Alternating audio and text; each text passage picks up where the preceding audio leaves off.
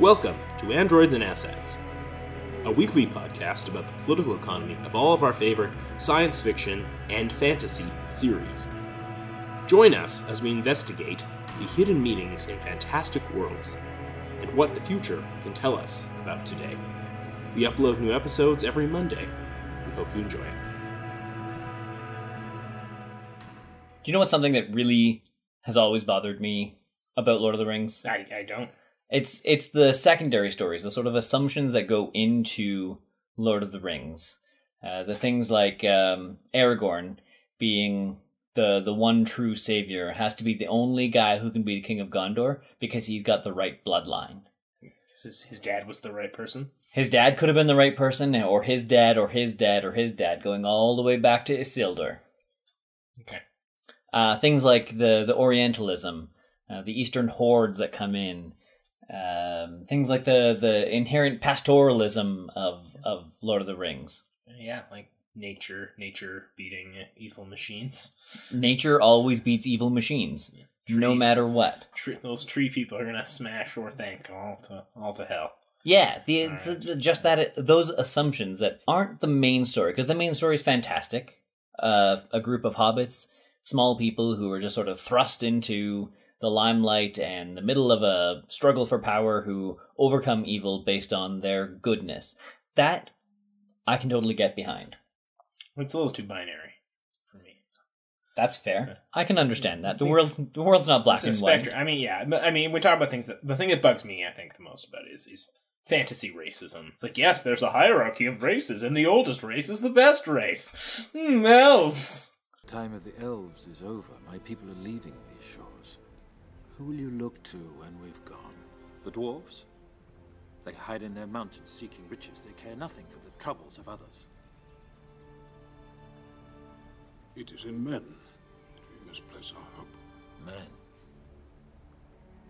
Men are weak. The race of men is failing. Yeah, fantasy racism. I think it's endemic to science fiction and fantasy, like that just all orcs are bad. That's crazy. Like orcs are just a group of people, a group of bipeds, and they're just doing their thing, So there's notion that they're inherently evil, and then there's a lot of genocidal connotations, I think. Yeah. But that's what stands out for me.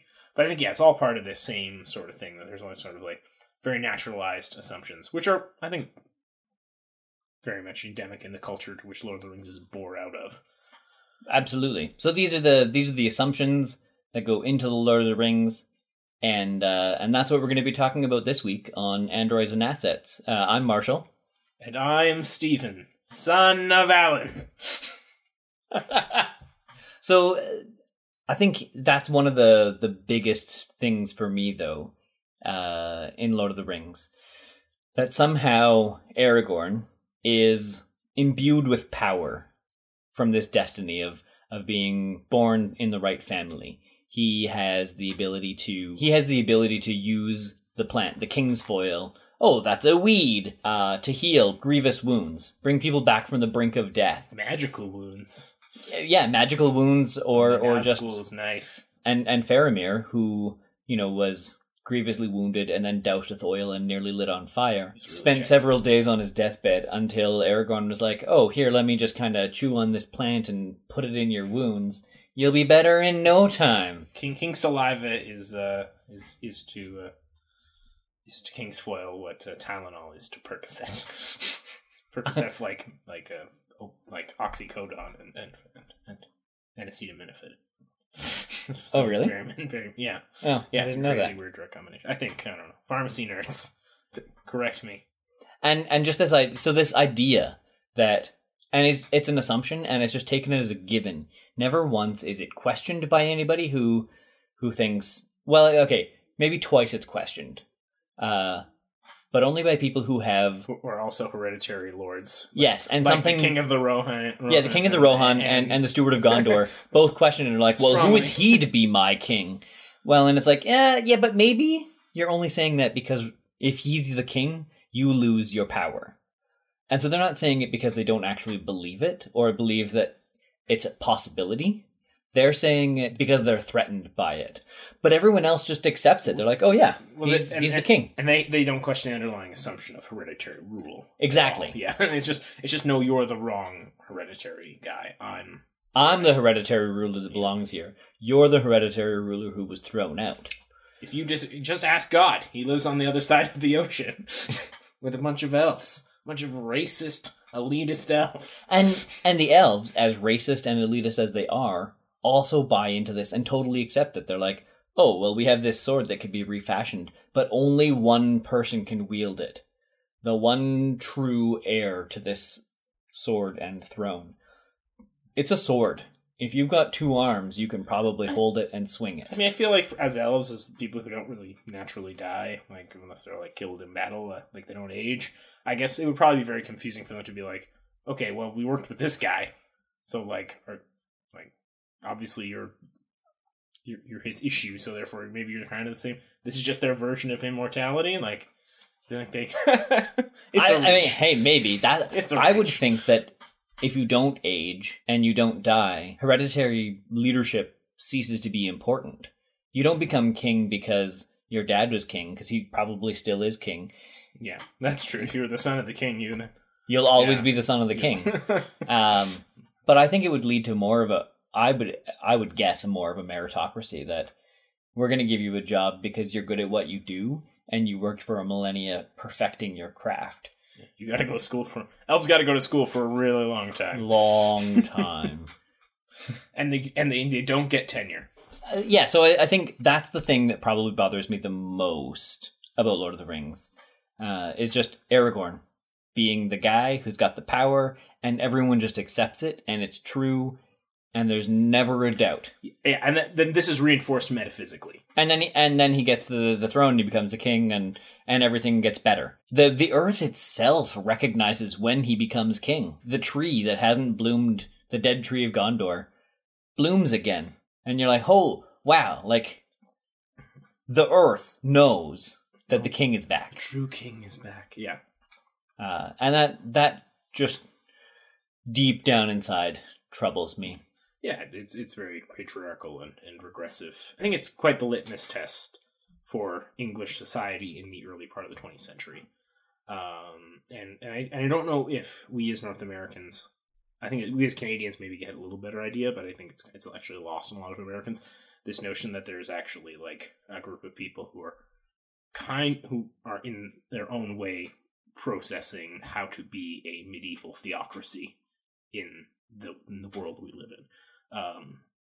Which sounds crazy, but like Canada's a medieval theocracy, Australia's a medieval theocracy, the United Kingdom's a medieval theocracy, and they're all run by the same woman. And that's actually really crazy to think that the head of the church and the head of the state are the same person, and that this is actually just a perfectly acceptable state of affairs. It's something that we condemn other countries for all the time. Gulf states, I mean, it's one of the main things levied against Iran. Not even North Korea would the leader presume to be the representative of God itself. So in a certain sense, like, it's very strange. Yeah, absolutely. Not only is the queen the head of state and technically the ruler of the country, even if we speak out against that, people still defend it. So it's not just that it's a historical sort of fact that exists and we're like, yeah, but we kind of ignore it. If you say, I think it's wrong that we're a medieval theocracy, people will get virulently angry about it still. Well, it's good and proper and it's historical and this is just the way things are. And look at those crows. They haven't flown, or rooks. They haven't flown away from the tower, so. And a story like Lord of the Rings, I think, sort of backs that up and makes it more palatable to be like, well, yeah, but sometimes, these people are in power because of good reasons. Yeah, and I think you raise the interesting point that it's conflated with ecology. Yes. That this is a natural and pastoral state of affairs. And those that try and change it are those who would disrupt the organic balance of the earth. And we see that with orcs and new upstart races and evil wizards, people who through their desire to upset the hierarchy what I think mainly is being upset is the hierarchy of races. actually, Yep. in Middle-earth. Those that would have set the hierarchy of races are ultimately wreaking an actual ecological damage on the Earth through their intervention, through their actions. Like, Mordor is a blasted hellhole. And so they make swords, they mass produce armor for millions of goblins, and and they have these machines and volcanoes, and they use technology and all these things to elevate this. Through organization and technology, they elevate weak, marginalized people to challenge their betters. How dare they? Which is just crazy. And it's even, there is definitely like a hierarchy that exists, and it's a really strange one. There's the elves, who live in forests and can sort of commune with nature and get trees to build themselves into buildings, grow themselves into buildings that they can live in, and they're at peace with nature in all ways. They also somehow do end up with swords and armor, and that's not made clear exactly how that happens, but it does. Yeah, and then there's the men, the race of man, more or less lives in harmony with nature.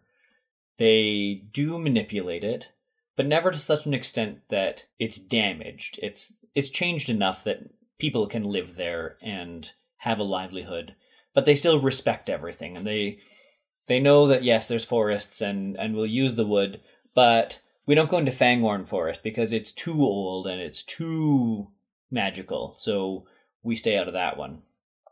And then there's the dwarves, who are even known as like the greediest almost race. They go into the earth. Yeah, they dig below the earth. And as long as they do it properly, it's okay. But when they dig too deep, that's when they awaken something. Yeah, they find literal hell down there. Yeah. You dig too deep, you find actual Satan. That's a thing. And it happens multiple times in different places. They'll find something that they shouldn't have found, whether it's a diamond that drives everyone crazy, Silmarillion, or literal hell where there are monsters locked below the earth for all eternity, and now they've just been released because of those damn dwarves. But all three of those are okay. They each change nature and work with nature in their own way, and in an acceptable way. But as soon as you talk about orcs, it's suddenly bad. They cut forests down just to burn them. Yeah? I think it's important to note that orcs are fallen elves. They are elves. They were taken by Melkor in the Age of the Lamps, and they were refashioned into these twisted evil. So they're sort of, they're the youngest race, and they're also the defects, the rejects from the elfin hierarchy. Yeah, they're the literal perversion of elves, who then, rather than living in harmony with nature, pervert nature. And that's the most wrong that they can be. And I'm not at all saying here that I think we should just go out and burn nature and that our environment is irrelevant. 100%, I love nature. I don't want to see the trees all cut down. But I think there's something to be said that one race is made to be evil because they manipulate nature in the wrong way, and others are made to be good because they manipulate nature in the exact same way, but in a good way. Well, yeah, and again, I think it's just part of it. There's a cognitive dissonance built into there, of course, because it's crazy, because humans are really devastating. But I mean, it all coalesces in a weird way, and it's weirdly an ad hominem attack against progress narratives in a weird way. So you see kind of like it's Whiggish, and this, I think, the interesting thing we're kind of coming into in our discourse is that the fact that, particularly being in Canada, is kind of we have this like Whiggishness, this kind of like well, we kind of figured out how to organize people a long time ago, and we just need to stick with that, versus like sort of like you have the U.S. sort of Republican progress narrative. Oh, we're getting better and better all the time, and our society is continually evolving to greater levels of perfection and morality, which is why we can kill whoever we want, whatever. But it's I think in Canada we're kind of in the middle, and I feel like this is just this weird book about feeling like, oh shit, the your time of kings is over for us, and it's like a weird grieving of the loss of the British Empire in a certain respect, and I think it's a really weird thing to be sad about, Because it was horrible. Like, imagine if the Holocaust happened every 4 years like the Olympics. That's the British Empire.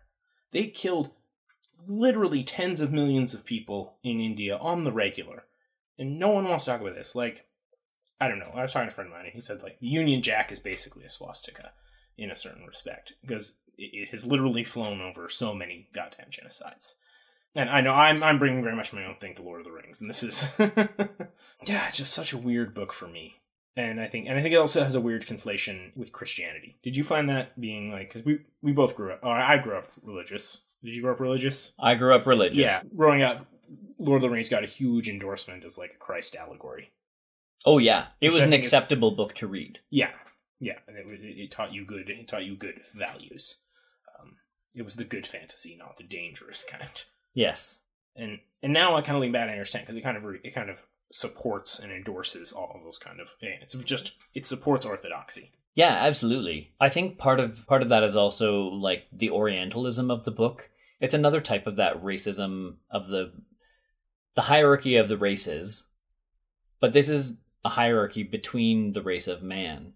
There's an evil darkness horde in the east, and it's this race of men who align themselves with Sauron and come en masse from a country that we don't really know, we don't hear much about. It's huge. Apparently it's a huge country. Rune is gigantic, actually, if you look at the map. It takes up like a third of the continent. Yeah, so it's huge, and that sort of is an allegory, I think, for Asia. And not really a hidden allegory. Asia is a large landmass. Europe is quite a small one. It's the Asia people. And even when you see them, when they're described and when you see them in the movies, they have sort of the face coverings, and they look like... It's an Orientalism, in the Edward Said sense of the word. They're the ones who aren't the proper God-fearing, king-revering race of man.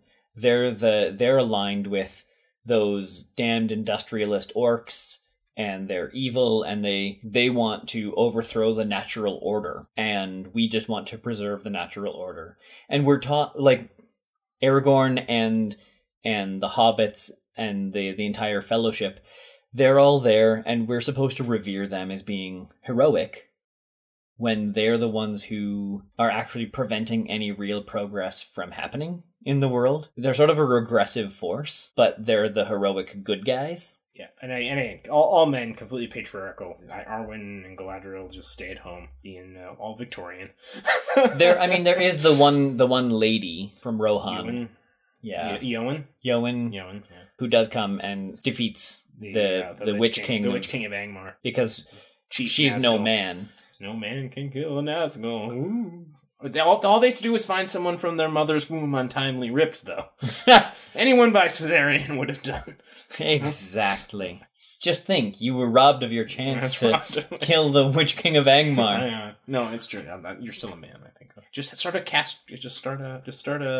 castrati regiment, you know. But otherwise, yeah, like there's no female members of the Fellowship.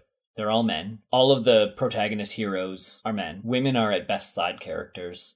So it's very, very much a patriarchy. And I think, and for me, Lord of the Rings reaches a supreme point of weirdness when it gets abstracted. I don't even know, I'm not putting this on Tolkien or anything. I'm just saying, like, this is a thing in the world where it gets abstracted to a World War II narrative. Like, when like it's written over the course of World War II. I don't know if it comes out until, like, the late 40s, I think is when it actually gets published, but it's very much written and it again gets sort of injected with a whole bunch of stuff about World War II, and so this notion of like English civilization on the brink against this vastly superior horde. I mean, even if you look at the map of Middle Earth, you kind of get this weird thing where it's like, yeah, okay, there's the Shire's England over here, and this is France, Gondor's France, and then you have, and then Germany is Mordor, and then behind it is the Soviet Union. I can't remember where I read it, but I've read that Tolkien said Middle Earth isn't just an abstraction of Earth. It is Earth. That he's writing about the Middle Earth, but it is in fact just our planet, which is kind of a weird thing, but does then make this less of a fantasy and make it much more of an allegory. Yeah, I agree. And so I think this notion that it has some bearing on that this is allegorical to the structure kind of at least European society.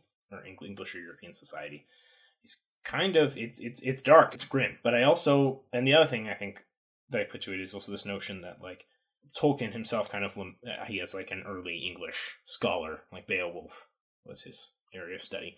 And so he was kind of like talking about how like there wasn't really like a properly post-Anglo-Saxon narrative that never really came about. There was no like early English narrative or epic that was written. And so Lord of the Rings is, in a weird sort of theoretical way, supposed to fill that gap in early English.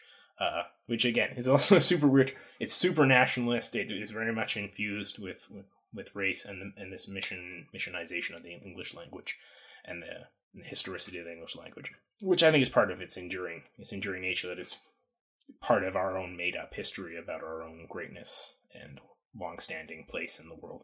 Where, you know, in the English imperialism is very, English as a language and as a world empire is very much the new kid on the block in a lot of respects. But it's done a very good job of inventing one for itself. And Lord of the Rings, I think, is a key part of that. Yeah, I would definitely buy that. Yeah, and it's super strange. I'm not saying I don't like the book, because I've read it multiple times, and it's almost an annual tradition to rewatch the films. I like the story. It makes me feel good. But then when I think about it, I kind of don't like that I feel good when I watch it. And I think that's what sort of spurred some of my transition. When I was younger, not that I'm old, but when I was younger, I would read a lot more fantasy. As I've gotten older, I've transitioned away from as much fantasy to reading a lot more science fiction.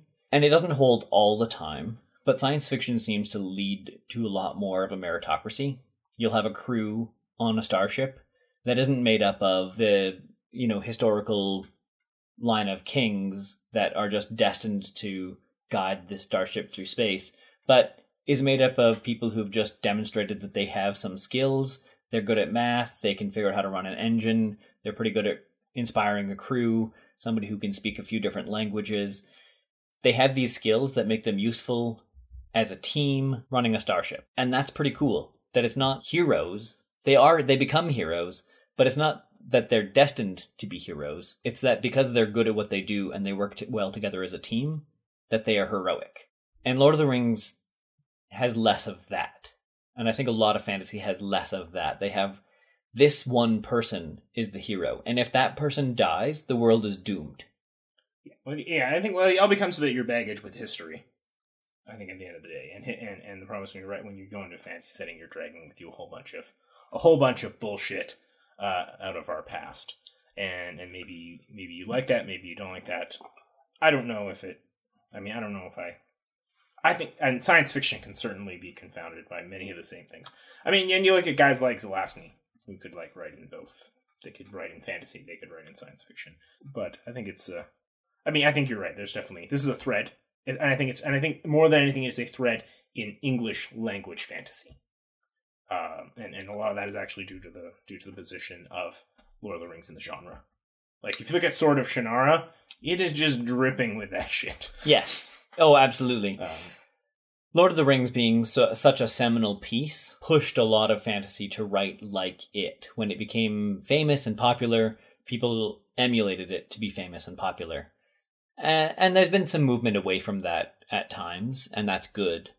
But some of those key pieces are still there, and that's less good. But I think all of our discussion about Lord of the Rings, we've really missed the most important thing, which is the walking.